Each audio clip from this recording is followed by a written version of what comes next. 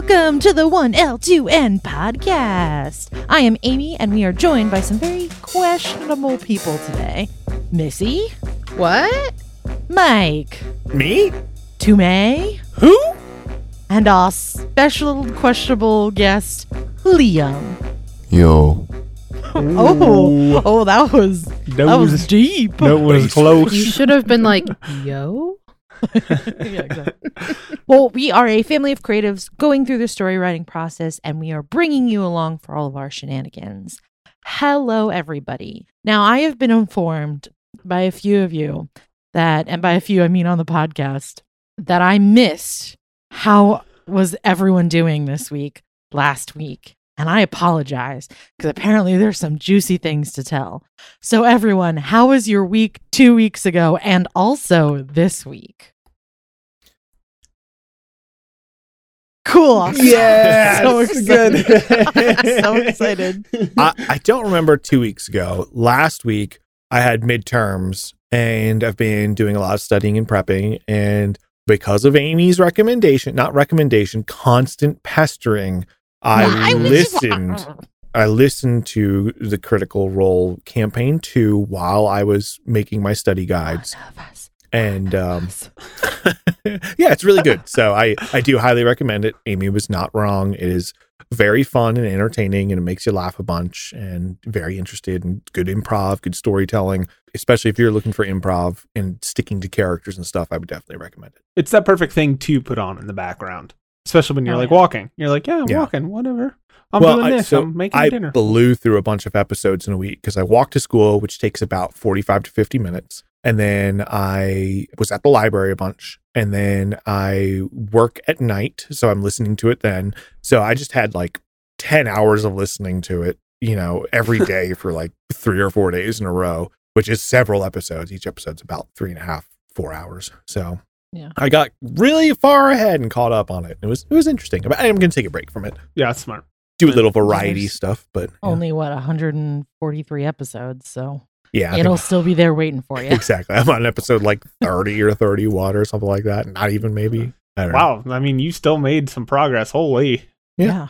So that's my week. I will say about Critical Role is that I thought Dungeons and Dragons was something totally different, and when Tommy actually was the one that got me on it, it took me a little bit, and then once I started watching it, I realized like, oh, I understand now that Dungeons and Dragons is not just, I just thought it was people in combat all the time. Like that's the only thing they did. And I didn't realize there was a lot of like imagination and role playing and like comedy that you can get out of it.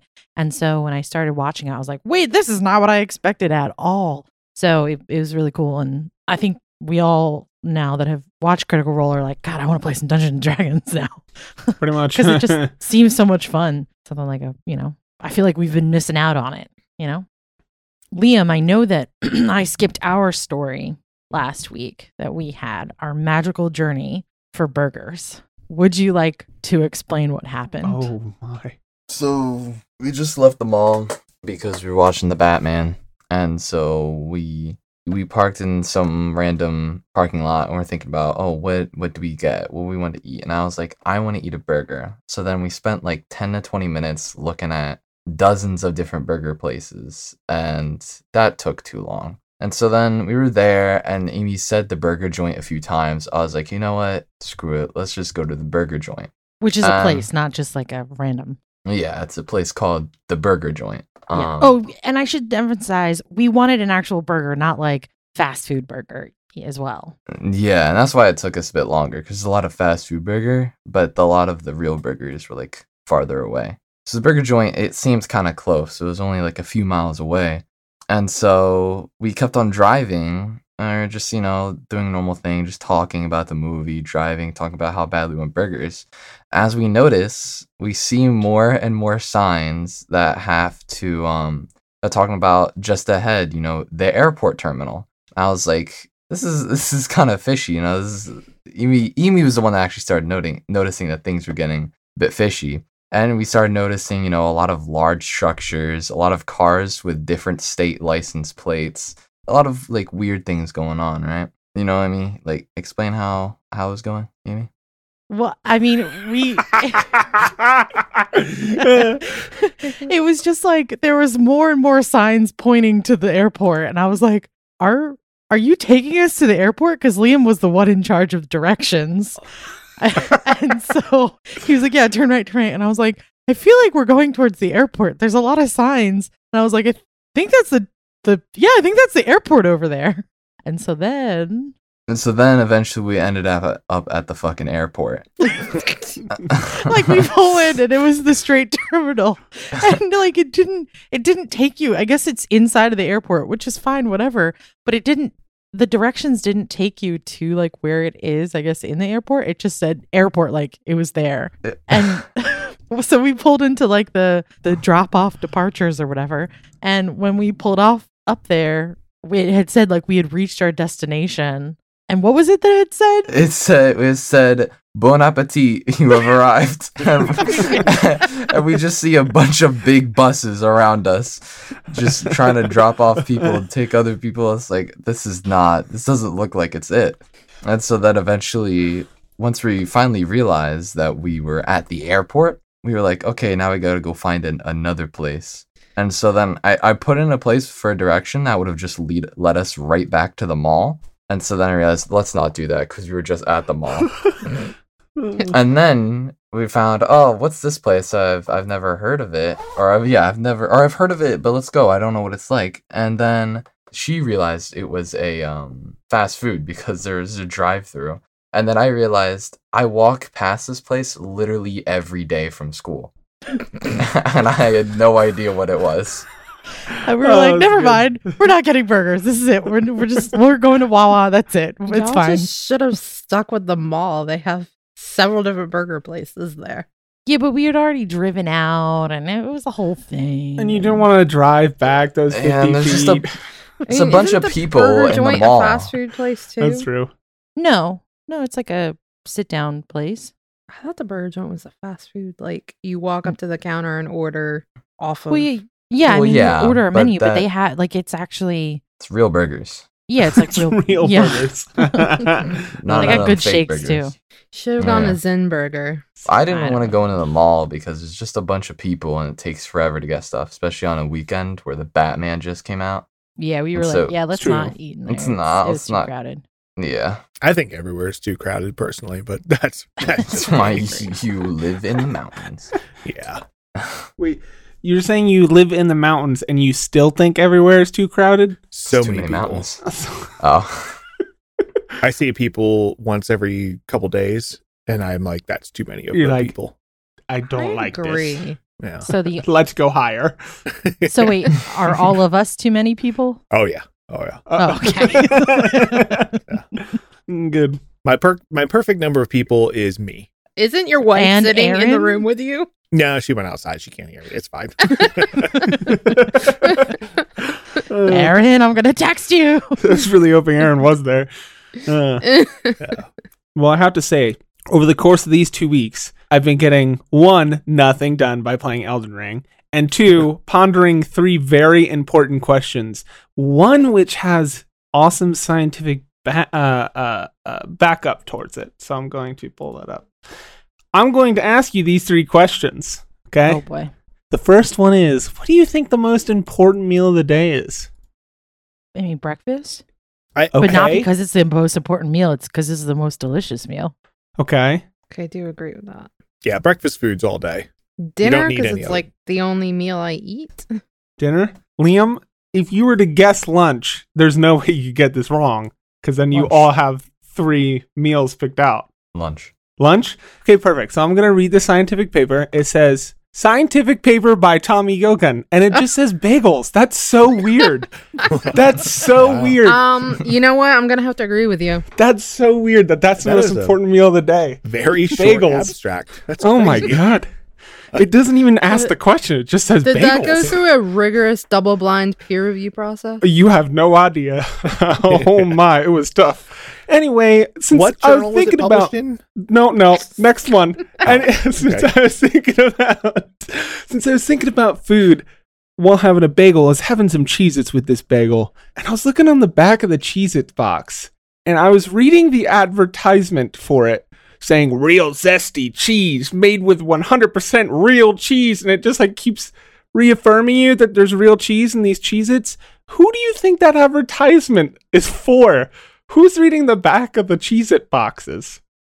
Usually if you're getting Cheez-Its, you don't care what's in it. You just are like, let me get Cheez-Its. Yeah, because like legitimately, whose kids are begging them for this snack food, and the mom's like, let me take a look at this first. Well, it's like that was an actual question. It's like, we're trying to figure out marketing for our whole business. And then I read the back of the Cheez-It box and I'm like, why are they spending money on this? Like, I don't think I would ever read it. Here's my idea. Okay. And this may or may not be right. It's probably not, because I don't know. I think that they need to fill space on the box to make it look like there's enough information there. And it's not just like, here's Cheez-Its, here's your little like nutritional thing. They want to give it so that when you look at it, you're like, oh, I need to keep reading this. And by the time you've read enough of it, you're like, I just don't want to put it back. There's more to read. Let me throw it in the cart. Well, they've got a lot of information here. It must be a good product. And obviously, yeah, advertising real cheese makes it be like, oh, well, it's not fake cheese. So that's pretty good. Yeah. We did buy eggs and they were like cage-free, vegetarian fed, which they always taste better for me personally. Like, you know, having real eggs versus just white eggs that you get in a store. But on the eggs, it said hormone free. And then it had some asterisks. And then you looked and it's like, it's illegal to feed chickens with hormones. And it was like, well, then why'd you put it on there? Like, you can't do it, but you put it on there as an advertising saying, hey, we didn't do this. It's healthier. Well, it's like when you get a jug of milk and they're like, gluten-free. Of course it's gluten-free. Gluten isn't in milk and it's not an ingredient. Like, But you know what? It's just scheming. Yeah.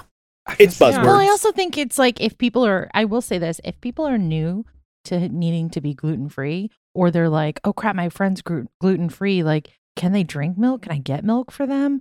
Can I drink this milk myself? And they're like, oh yeah, it's gluten-free. Like, I doubt a lot. I think a lot of people don't really want to research the ingredients too heavily. So maybe if they see, 100% cheese, they're like, yeah, sure, cool, whatever. Yeah. I guess. And they're like, oh, gluten-free. Yeah, great. No hormones. Great. I'm not even going to read the fine print. Perfect. And for me, I never read ingredients lists unless I'm buying with somebody in mind, like Missy being pescatarian, like a lot of the dips and stuff that we like with veggies have meat products in them, even if it's just like an onion. Yeah. So I'll read it for her if I'm getting something specifically for her. But if I'm getting it for myself, I don't care. Whatever. Just nom. Have food, shove face. All right, Tommy, what was the other? Well, this actually is while I was eating a bagel with Cheez-Its, Dad was watching a sitcom. Hold on, wait, I think we're glossing over that real quick. Did you put the Cheez-Its on the bagel? Yes, I did. Yeah. While I was eating a Cheez-It bagel, I overheard Wait, Dad. Was the bagel, did it have cream cheese on it? Yes. So you have a bagel and then cream cheese and then Cheez-Its. A cream Cheezit 200% cheese. A cream Cheezit bagel. cheese bagel. Cream Cheezit. A cream cheese bagel. That sounds disgusting. It was fucking awesome. It was so good. While I was eating this we're not done with this. Sandwich, why? Dad was watching a sitcom. I don't know what it was, but I was thinking about the laugh track, right? And how distinct it is. And then I was thinking, oh God, someone has to edit these in. What do you think the sanity level of the editors of these shows that have to put the laugh tracks in are? Like, do you think they have a Mind of Steel trap? Or do you think they're gone? I think they probably have lost it, and then they just are laughing at the silence that they hear before they put the laugh track in, and that kind of makes it better for them to put the laugh track in. It's like, I have friends. Okay, they're laughing with me. Well, maybe that's how they determine where they need to put the laugh track in. As they're like, that's funny. Let me put it in here. And they're like, oh, that wasn't funny. Let me also put it in here. Well, have you guys ever watched an actual recording of a sitcom without the laugh track in it? Yes. No, it's rough. The scripts are written with the cues to pause. So you listen to them say a single line, and then there's this 5-6 seconds of silence. Then they say another line and there's 3 seconds of silence. Like, it's horrible. And the stuff isn't funny at all without the laugh track. So the people who are editing it know when to put it in because it's just silence and they fill it with laughter. It's cringy. Are there a lot of shows recorded in front of a studio audience anymore? No, really. I don't know. There's probably a few. I would definitely say there's a few, but for the most part, it's... Well, I'm wondering if they take the idea of like, you've recorded in front of a live studio audience and you see when they laugh a bunch and the actors are playing off the audience a little bit, and then you just add a little bit more laugh track to it. Interesting. Because I know, like things like Whose Line Is It Anyways? Obviously, like that show would not work with a laugh track. Right. That's got a little bit more of a... You have to have that audience show vibe, even though it isn't a game show. But yeah, from an actual scripted perspective, aside from like your nighttime variety shows, you don't get so much live audience stuff anymore. Yeah, because when you have, you know, the canned laughter, you can control it. You don't have that one person sitting in the audience hyperventilating because they think something's so funny. I would laugh at everything and I'd be like, who the fuck, get her out of here. Like, that could become a hilarious bit to reflect on in like an evening variety show or Whose Line or whatever. Like, they can immediately break character and like address that and laugh it and everyone's having a good time, right? But in a scripted like sitcom show, that would ruin the scene. They would have to refilm it, and refilming costs time and money, and it doesn't have the same kind of effect. Well, I think it's interesting as well because I think it was Mike who was saying it, or whoever said it, it might be recorded in front of a live audience to get the reactions from the actors to see how they can play off of it. I think it's interesting because that's kind of what theater does is, you know, you rehearse this play, especially if it's a funny play or a funny musical, you rehearse it. And, you know, you have your script going a certain way, but then you have a live audience and they start reacting to things that you didn't even think were funny.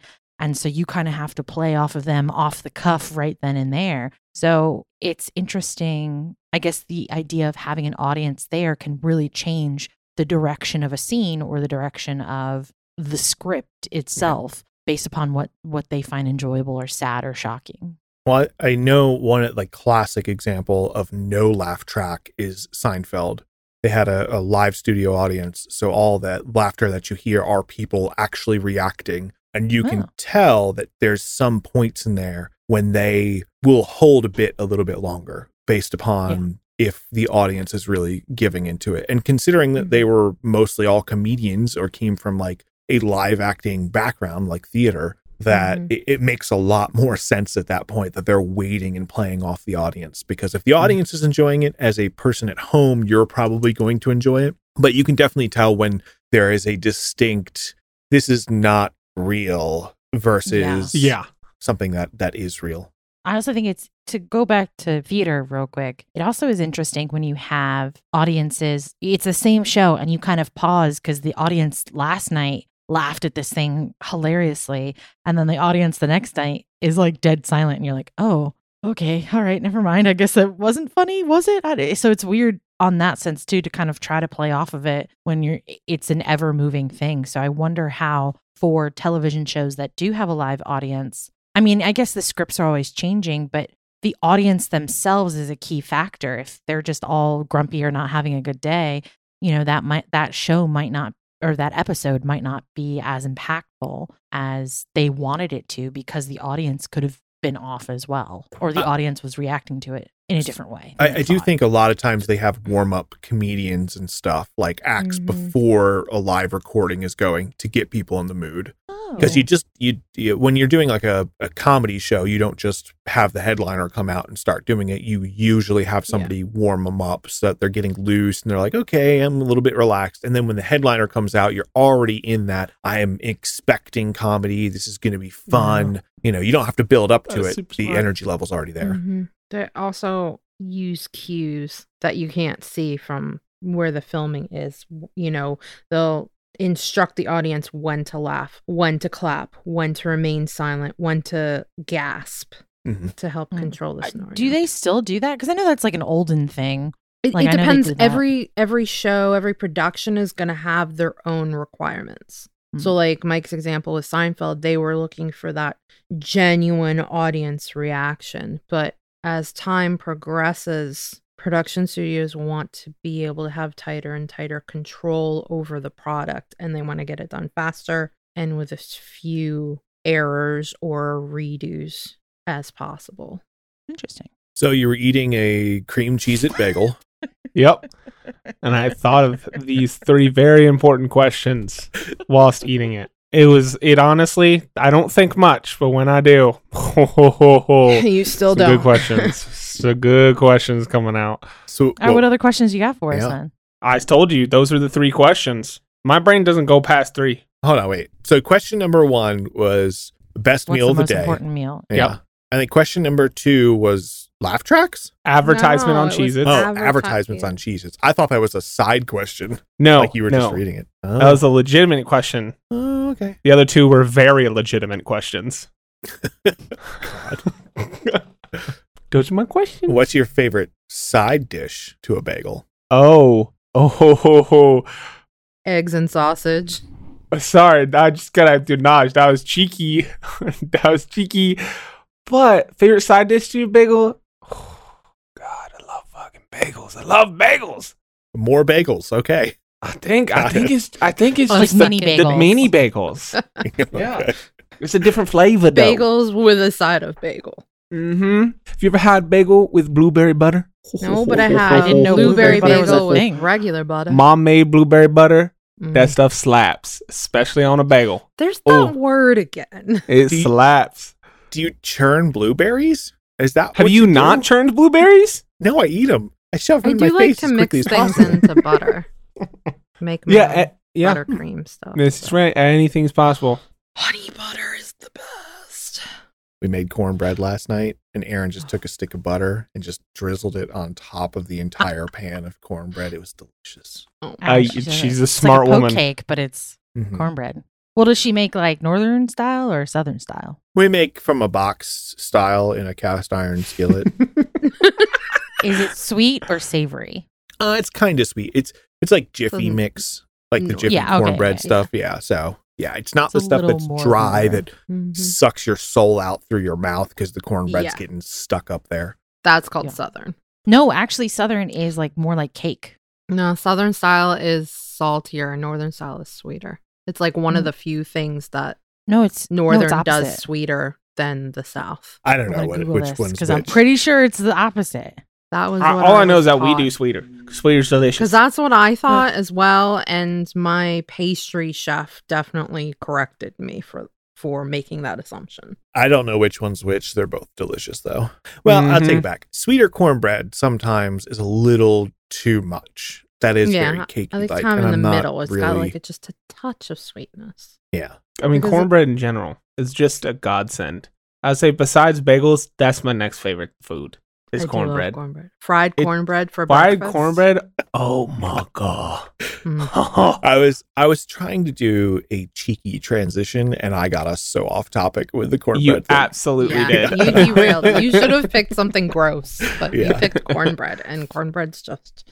You said butter, and then I was like, "Oh, we had butter last night." And so, Butter, that's an ingredient I've had before. Speaking of butter, let's talk about comic books. I was gonna say butter is usually a wonderful sidekick to any other dish out there. What are some of your favorite sidekicks that aren't food? Actual sidekicks. I just want to say that there's like a great debate going on right now on Google whether southern cornbread is sweet or not. So I don't even know, because I always was taught that it was sweet and northern was savory. And so I'm just confused now. So I think just eat cornbread how you want to eat it. Let me I ask guess a it's question based real on quick. who likes hey, Aaron, what. is cornbread that's southern cornbread? Is it savory or sweet? Aaron says sweet, but then again, I don't think she's ever eaten anything in the north, so it doesn't matter. Aaron's from Mississippi, right? Mississippi. It's southern style cornbread. Oh. Okay. She's like, it's Jiffy mix. So that's what we had last night too. Speaking of great dishes that are sidekicks, Oh. listen, guys, We're really trying to. Okay, I had a question. And It was we're just smooth gonna- like butter. Now, let me tell Smooth you, like I butter. love butter. that I put on cornbread, Yeah. which is a great side dish. Have you ever made blueberry mashed butter? Sorry, we're going back in time. Let's talk about. I just want to know if you had a sidekick like the Disney characters. What would your sidekick be? Would it be an animal? Would you have like a small child? Would you have like an old man, or would you have like a? I don't know. What would your sidekick character be? I would have a Tommy cat. would be my sidekick. Yep. There we go. And then the sidekick for the sidekick, I would have a cat that is brilliant, like 300 times smarter than me, giving me advice constantly as I'm going along, because I love cats. And because I think it would be funny to have a sentient cat giving you advice. That's my sidekick. I put a lot of thought in it. Can you tell? If I want a terrible sidekick, like one that's just getting me into trouble, I would have a panda if it's going to be an animal, because pandas are pretty dumb and they're so clumsy. useless. Yeah, they just like fall all over the place, and Yeah. I can imagine me being a rogue sneaking into somewhere, and all of a sudden a panda like trips over every trash can ever, and then just like oops, and then starts eating some bamboo it finds. Just start And the eating some bamboo is actually the scaffolding, and like everything comes falling down. These are the horror elements to whatever media you're presenting it in. Is that the panda trips over the trash cans and everyone's with the flashlight at night, they're like, what is this? What is that? And they come to it and he's just sitting there on his ass eating bamboo. Or stuck on its back, rolling back and forth like help. Although that Just could like be the a idea- distraction. No. As a rogue, it's actually pretty useful to have a character, a side character, sidekick, whatever. That is a distraction. Yeah, especially when they draw everybody's attention when they did not need to draw it ahead of time. I don't know What who that would was pointed your- at, but sure. What would your sidekick be, Amy? I was gonna say cat as well, but I'd want like a panther I just because I want think Kiwi. that would be really fun. Or I guess a leopard. What's the black one? It's a panther. It's not a panther. Panther. Well, no, I mean, It's Is called a it? Black Panther. no, I know, but it isn't. Oh, God. To Google. Panther, Amy. You're looking for the word panther. I think you mean the shadow leopard. Is that the one you're looking for? Yeah. The Night Tiger. God. Night Tiger. The term Black Panther is most frequently applied to a black-coated leopard. So I guess that's what it's a variant of leopard. So it is a leopard. That's You what want I a black thought. leopard. Because it's not technically a panther, it's Okay. a leopard. Okay. So it's a black You got leopard. us. That's what I was trying to say. What's the difference between Thank a you, panther and a Google. leopard? To Google. Bots. Okay, hold on. Wait. On this Dear podcast, Google, we what is the search things on Google. difference between a panther and a leopard? Period. If you could reply to this quickly. The main difference between a panther and a leopard is that a panther refers to black or dark colored breeds of jaguars or leopards, whereas leopards are smaller species of the four big cats. Amy, here's totally not a rabbit hole to go down. Why don't you look up liger and tiger? I don't All want right, to. let's I've get back seen to our them. No. This is Oh the- no, I don't like that. I'm gonna Anyways, have to go down that. I would have a black panther as my sidekick because I just think they're like so sleek and beautiful and really pretty, and it's a giant big black cat, and I think it'd be really fun. Except I'd want one that is like my guard, like it would be a guard for me rather than I don't know if it's like super smart. It could be kind of dumb. That's fine, but it would be my protector. But does like- it does it have a costume? Yeah, it's dressed up in like a little tuxedo, like it's got a little bow tie, and then it's got little sleeve cuffs on its paws. Please tell me I this just got a little tuxedo. top Correct answer was yes. It's that pile of shredded cloth in the corner. Oh, okay. Well, This entire costume, I'm guessing, is also all black, right? To keep him incognito. It's an all black tuxedo. no, except for the cuffs on its little paws. Those would be white.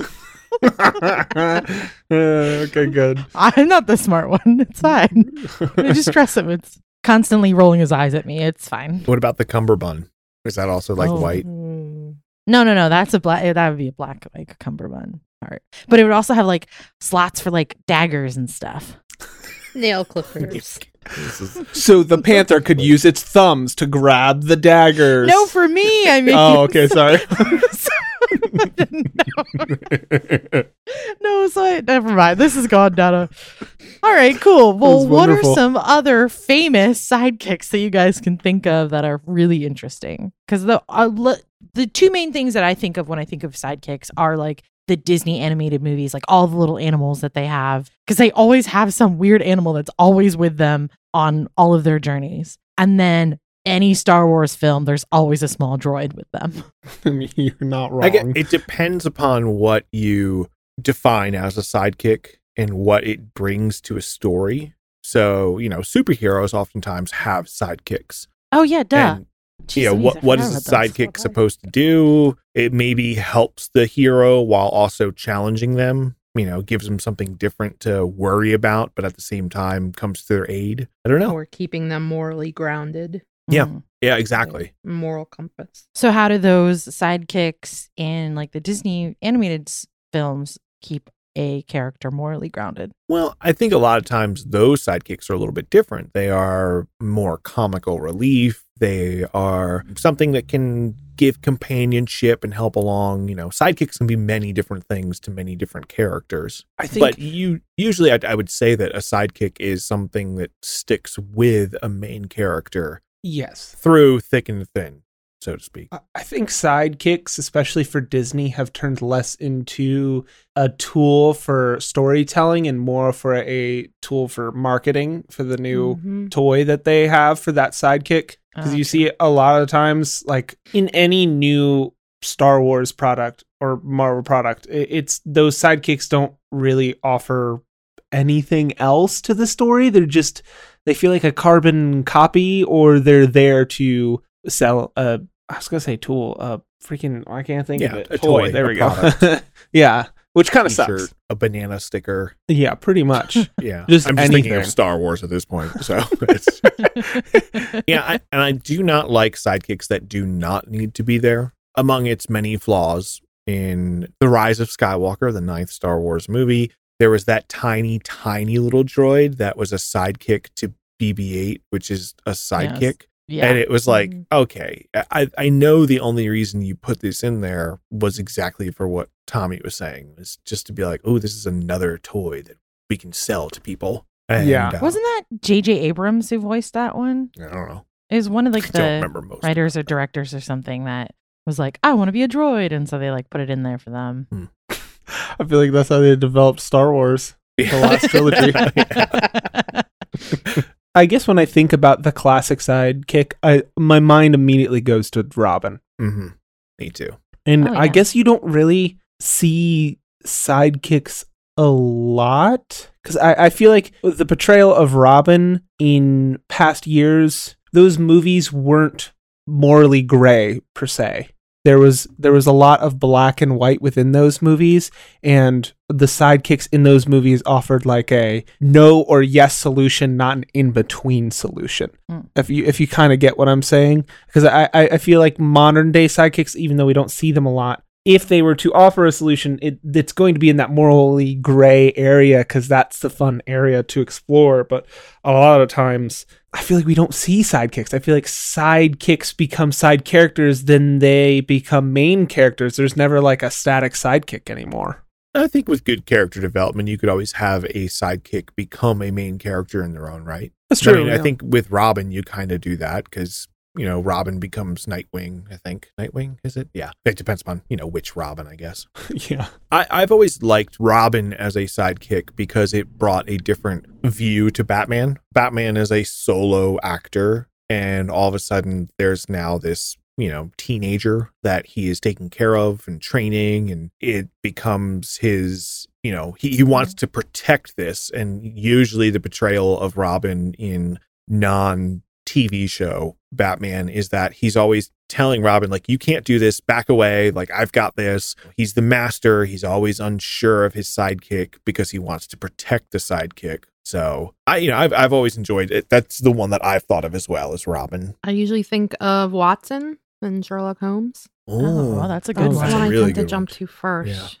Yeah. Because with Batman and Robin kind of becomes a liability to Batman. But with Holmes and Watson is like he grounds Watson into reality. grounds Holmes. Or Holmes into reality. Yeah. Watson grounds Holmes into reality. You know that something that I've never thought of this, but yeah, he is totally a sidekick, but he's also the narrator a lot of the times. Mm-hmm. If not all the times, I think. Most of the time he is the narrator. Yeah. The story's told from his perspective. Yeah, telling your story as a sidekick, from a narrator's perspective is really interesting. I never thought of that. Do you think that they, a lot of times, well, I guess not recently, but do you think that they made sidekick characters as a physical form of the main character's conscious? Because it's kind of hard to explain all the internal struggles. So it's easier to have someone else to talk to and have like conversations with that person to show those internal struggles, but on an outward perspective. It is a physical manifestation of that. It becomes a very real, obvious thing, especially on film. In a book, you can hear the inner monologue and it's normal. Yeah. Although, like with Sherlock Holmes and Watson, they were books before they ever hit the screens. I think it can do two things. Like you say, in a book, you can hear an internal monologue, but then if a character is interacting with somebody else, you can hear how it changes. And so that gives you a perspective of how they deal with people or, friends, how that differs from what they truly think. So it maybe just gives more layers. Yeah, because you can see how the interaction with that sidekick, that external compass, changes the direction of the internal compass. Yeah. To play off what you were going for, Amy, I feel like it also is it's a tool to push the narrative along because the sidekick may be asking questions that the audience is asking. So therefore it's like I forget what word you would use, but essentially Robin, in this case, I'm going to use Robin. He is the audience asking the questions to Batman that you don't hear Batman asking internally because it's not a book, it's a movie. Yeah, that would make a lot of sense. Yeah. Instead of just a bunch of exposition, it feels more natural. Yeah. For the main person to be explaining things. Exactly, yeah. You can also have a character just collect sidekicks like Captain America in the MCU, where it's Bucky and then it's Natasha and Falcon at the same time. Like there's so many different side characters that he kind of collects that then also become their own characters within the universe. It's true, yeah. Yeah, it's to show... They almost allude to that with the whole card collection thing in the first Avengers movie. Yeah. What about for Game of Thrones? And Liam, feel free to jump in any point. But the Hound and Arya, is that a sidekick main character situation? Because they both kind of feel like side characters. I think who would you say is like the sidekick? Who would you say is a main character? Or are they both sidekick main characters? Like, thoughts? Just what are your thoughts? Liam, are you going to go? Well, anybody. No, you can go. Okay. I think that the Hound captured Arya, basically, right? So it was not a sidekick. It was I am taking you here, you're going there. But as it developed, it then turned into a sidekick. Like Arya was her own person with her own story, but she was a sidekick of the Hound for a large portion of it because of the way they developed. They contrasted each other. They complemented each other. It was one of the more realistic relationships throughout the show, even in the later seasons. To me, just because they both hated each other, but at the same time, they kind of helped each other. So I kind of saw it from the perspective of Arya had always been a background character, right, in her life. And the Hound had been the sidekick to his brother. And then suddenly the Hound is promoted into the main character of that storyline. And Arya is promoted into the sidekick level. And it's both of them struggling to come to terms with these new roles that they've taken on. And you especially see that with the Hound, like from being the supporting, submissive, like I have to do what I'm told, to suddenly I'm now in charge of another person and trying to figure out like how to navigate how to do that. And so you get so much character development with those two because of their new roles in their lives. Yeah, that's true.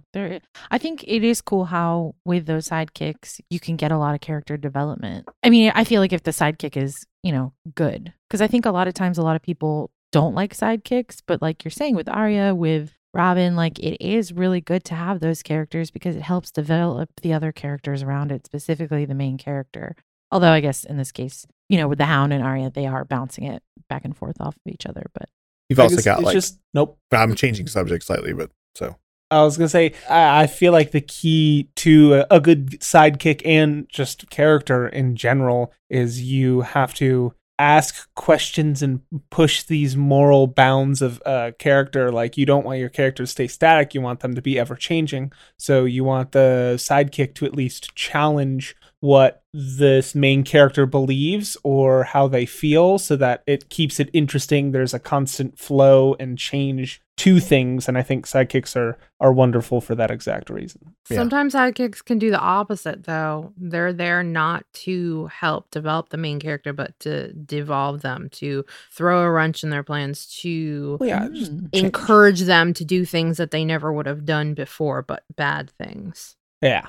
Well, no, that's still interesting to me. Is as long as you write them right. No, as long as like it makes sense why this sidekick is coming into this main character's life, and then on top of it, why they're changing them for the way they are. I don't mind if they're changing them for the better or for the worse, as long as that change is interesting and makes sense with the story at hand. Yeah, no, I wasn't challenging what you were saying. I was saying, hey, also think about it. Often that change is a negative thing, not a those positive. Are the best. Those are always so much fun. Yeah. So and it's still character devil development. on the shoulder, exactly, as opposed to the angel. Yeah. I think one of the things sidekicks do really well is if you look at a traditional character arc. A character arc takes a apprentice, and specifically I'm talking about like the hero's journey style, which is almost every character arc out there. But you take an apprentice. They have a challenge. They find a master. The master teaches them. They grow and overcome and realize they needed to change part of themselves. And then they, fight the bad guy and win.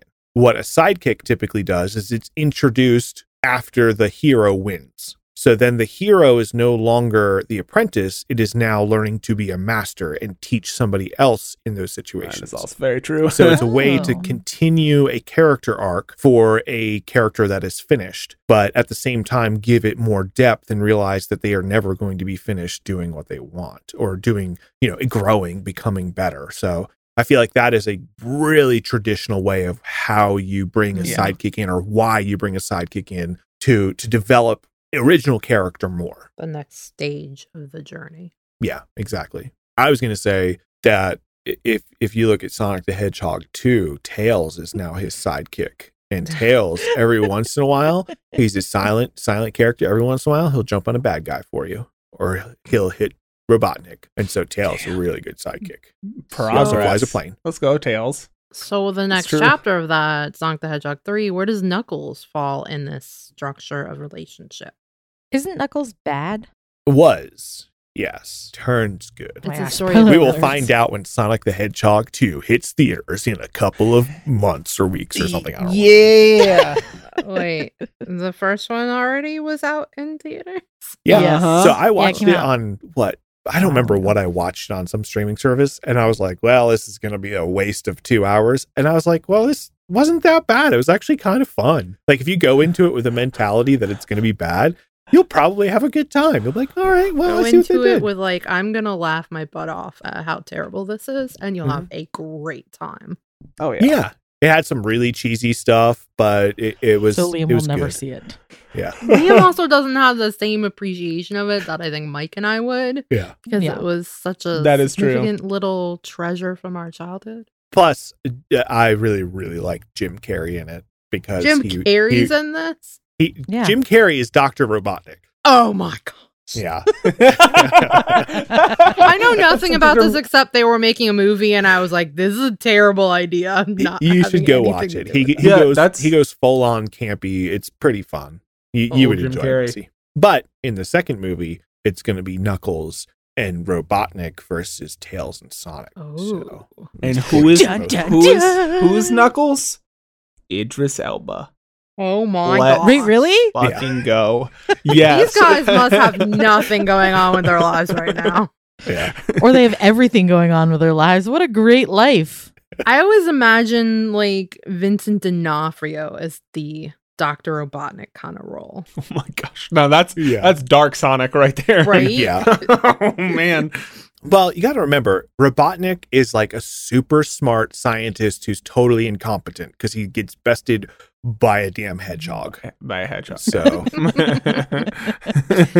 his hubris is his downfall. I feel like that's the way with like a lot of these mad scientist people is like they're brilliant but also really stupid because they got bested by something so simple. It's because they're arrogant. Because they're so smart. How could they possibly fail, especially up against people whose intellect is far less superior? So what you're saying is the smarter you are, the dumber you are, and the dumber you are, the smarter you are. So basically, I'm golden. I'm a fucking genius. I think that I'm a statement genius. made me more dumb. No, it made you more smart, Mike. So Think what about you're it. saying Don't think is too to hard. defeat you, we just need to get down to your level. But you'll never stoop that I'm low, up. Missy. It's true. You're too I intellectual can't for that. bring myself to. That's fine. I'll always win then. Yeah. No. At least none of us are the stupid level of a cream Cheezit bagel. Let's go, Christian Oh, that was so good. I want another. Oh, Well, okay, but what kind of bagel was it on though? it was plain because I just went through my everything in blueberry face, so I had to go back to good old plain. Tommy, have you ever tried an Oh, Asiago God. bagel? Oh, hell yeah. I said, Tommy? Oh, I know thought Amy you has said- had them. Bitch. My bad. Sorry. I don't think I have. Oh my gosh, That sounds Asiago really bagel good. with cream cheese and Cheez-Its? You gotta get on. Is it- Oh, Cheesy cheese, Oh. cream Cheez-It. Asiago bagel the is like a cream lunchtime cheesy bagel. cheese, cheesy cream cheese This is the bagel. worst sidekick discussion we've ever had. Now, It's all bagels. Tommy, you derailed us back into bagels again. Yeah, how Gosh. dare you, Tommy? and you know what's better on bagels? Butter. Butter's so good. Blueberry butter. I love that. Somebody mute him. Let's talk about sidekicks. some more. I'm about to get Disconnect kicked. Mike, him. get on that. Disconnect? Okay, hold on. Let me see. No.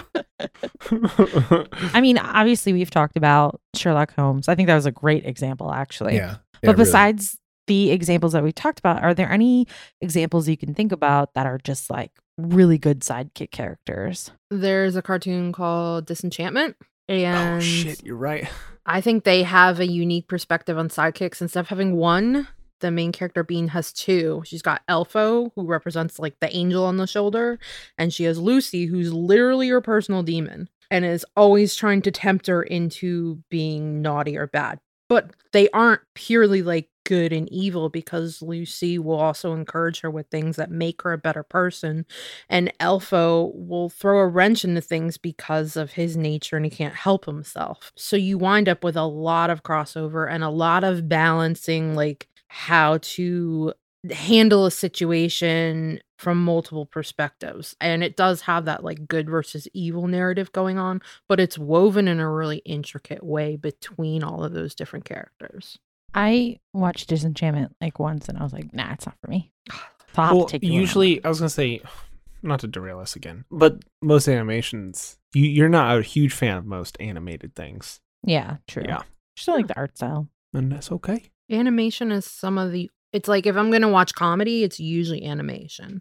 Interesting. Yeah, I don't know why. But there's very little non-animated comedy that I enjoy. Every example of sidekicks that I'm like, oh, I can say this, have like superheroes or some kind of like superhuman-esque basis going around with them. And I'm trying to think of an example that isn't a superhero one. What about like Gromit? Yeah. What? You say Gromit? Wallace Gromit? and Gromit. Gromit. Oh my gosh, Mhm. yeah. Bro, there we go. Coming in clutch. He It's the only doesn't words he's speak gonna much, say Wallace today. is but when the he best does. sidekick. He'd probably appreciate a cream Cheezit bagel. Oh, God. Amy, no. Okay. Amy, you were so right. Yeah, wait, who is the sidekick there? So is it Gromit. No, I know. I was making the joke that Wallace he's was making- Yeah, I the was- sidekick, yeah. but then I was like, wait a second, he kind of is the sidekick, because like the whole story's really focused on Gromit and how Gromit's always trying to like help him get out of trouble or date Mhm. that weird redheaded lady. You're not wrong. You make a great point. We're gonna need to have an in-depth discussion. You know what? I ain't even gonna continue I have that. not seen that in a very, very, very long time. It's like one of Yeah, my it's a while. earliest memories of seeing that with Mike. I was like Yeah. 4. Yeah, it was Tommy's first time in the movie theater, and I took him to see the Wallace and Gromit movie. Great and experience. he did really, it was like an 80-minute movie, but to a 4-year-old that is an eternity. So he did really good for about like 60 minutes, and the last 20 he was like, gotta start wiggling. Yeah. That's how I am now. It's kind of crazy. No, we could possibly agree with that. I keep thinking of sidekick characters, but I can't think of like extraordinary sidekick characters. Like you can definitely say that. Oh, sorry. Go ahead, Liam. No, go on. No, you. I was gonna say, what about Donkey from Shrek? Oh yeah. Yeah, definitely sidekick That's character. a good sidekick. He literally annoys Shrek to the point of saving the world. You're not wrong. You're so not wrong. Annoys him to the point where this man gets his ass up to do shit. Like, that's good motivation. That's a good sidekick right there. Very good sidekick. What about You're not wrong. when sidekicks turn love interest or previous love interest? And my specific thought is the Indiana Jones series. Indiana Jones is Marion in Raiders of the Lost Ark, who's his sidekick kind of, and previous lover, and then like full lover. And then baby mama. Yeah. Then there was Short Round and Temple of Doom, which we don't talk about. It's not a very good one. But then his dad, like he has a relationship with his dad that's very strained in Last Crusade, and his dad is definitely the sidekick in that like story. But you know, they really try and figure out their relationship, and they do it in a beautiful way with Indy almost falling off a cliff. Tank battle. Wonderful father-son bonding moment. Visually demonstrate the sidekick nature by putting him in a sidecar to a motorcycle. Ooh, this is true. Oh, yeah, you're not wrong.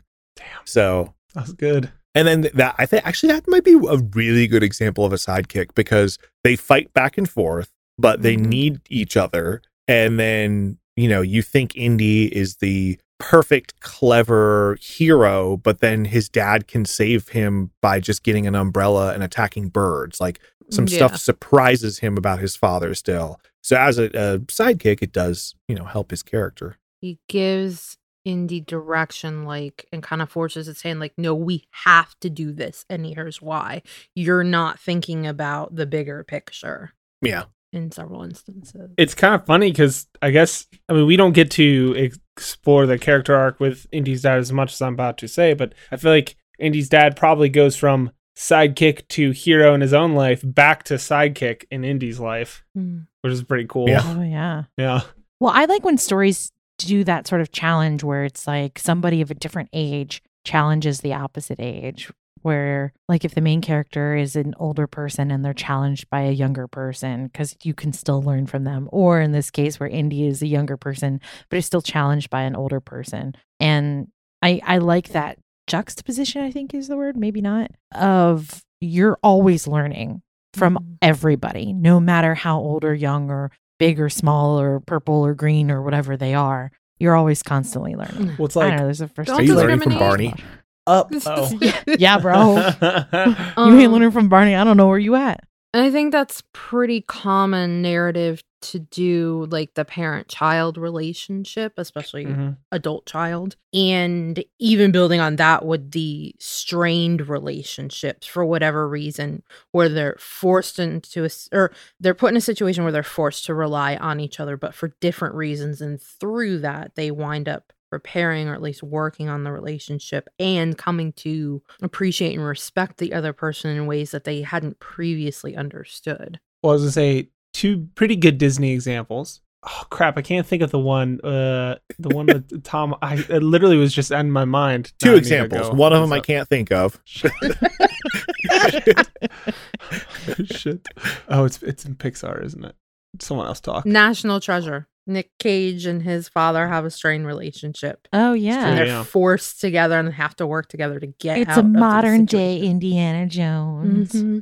See, I would say that the sidekick in that is a little bit more of the, I don't remember his name in National Treasure. The comic relief sidekick, you know? Yeah, he's definitely the comic relief, but from like a parent-adult-child situation, the father-son relationship there. And then in the second movie, the mother-son and the mother-father, there's like a whole trifecta of damaged relationships and his estranged girlfriend.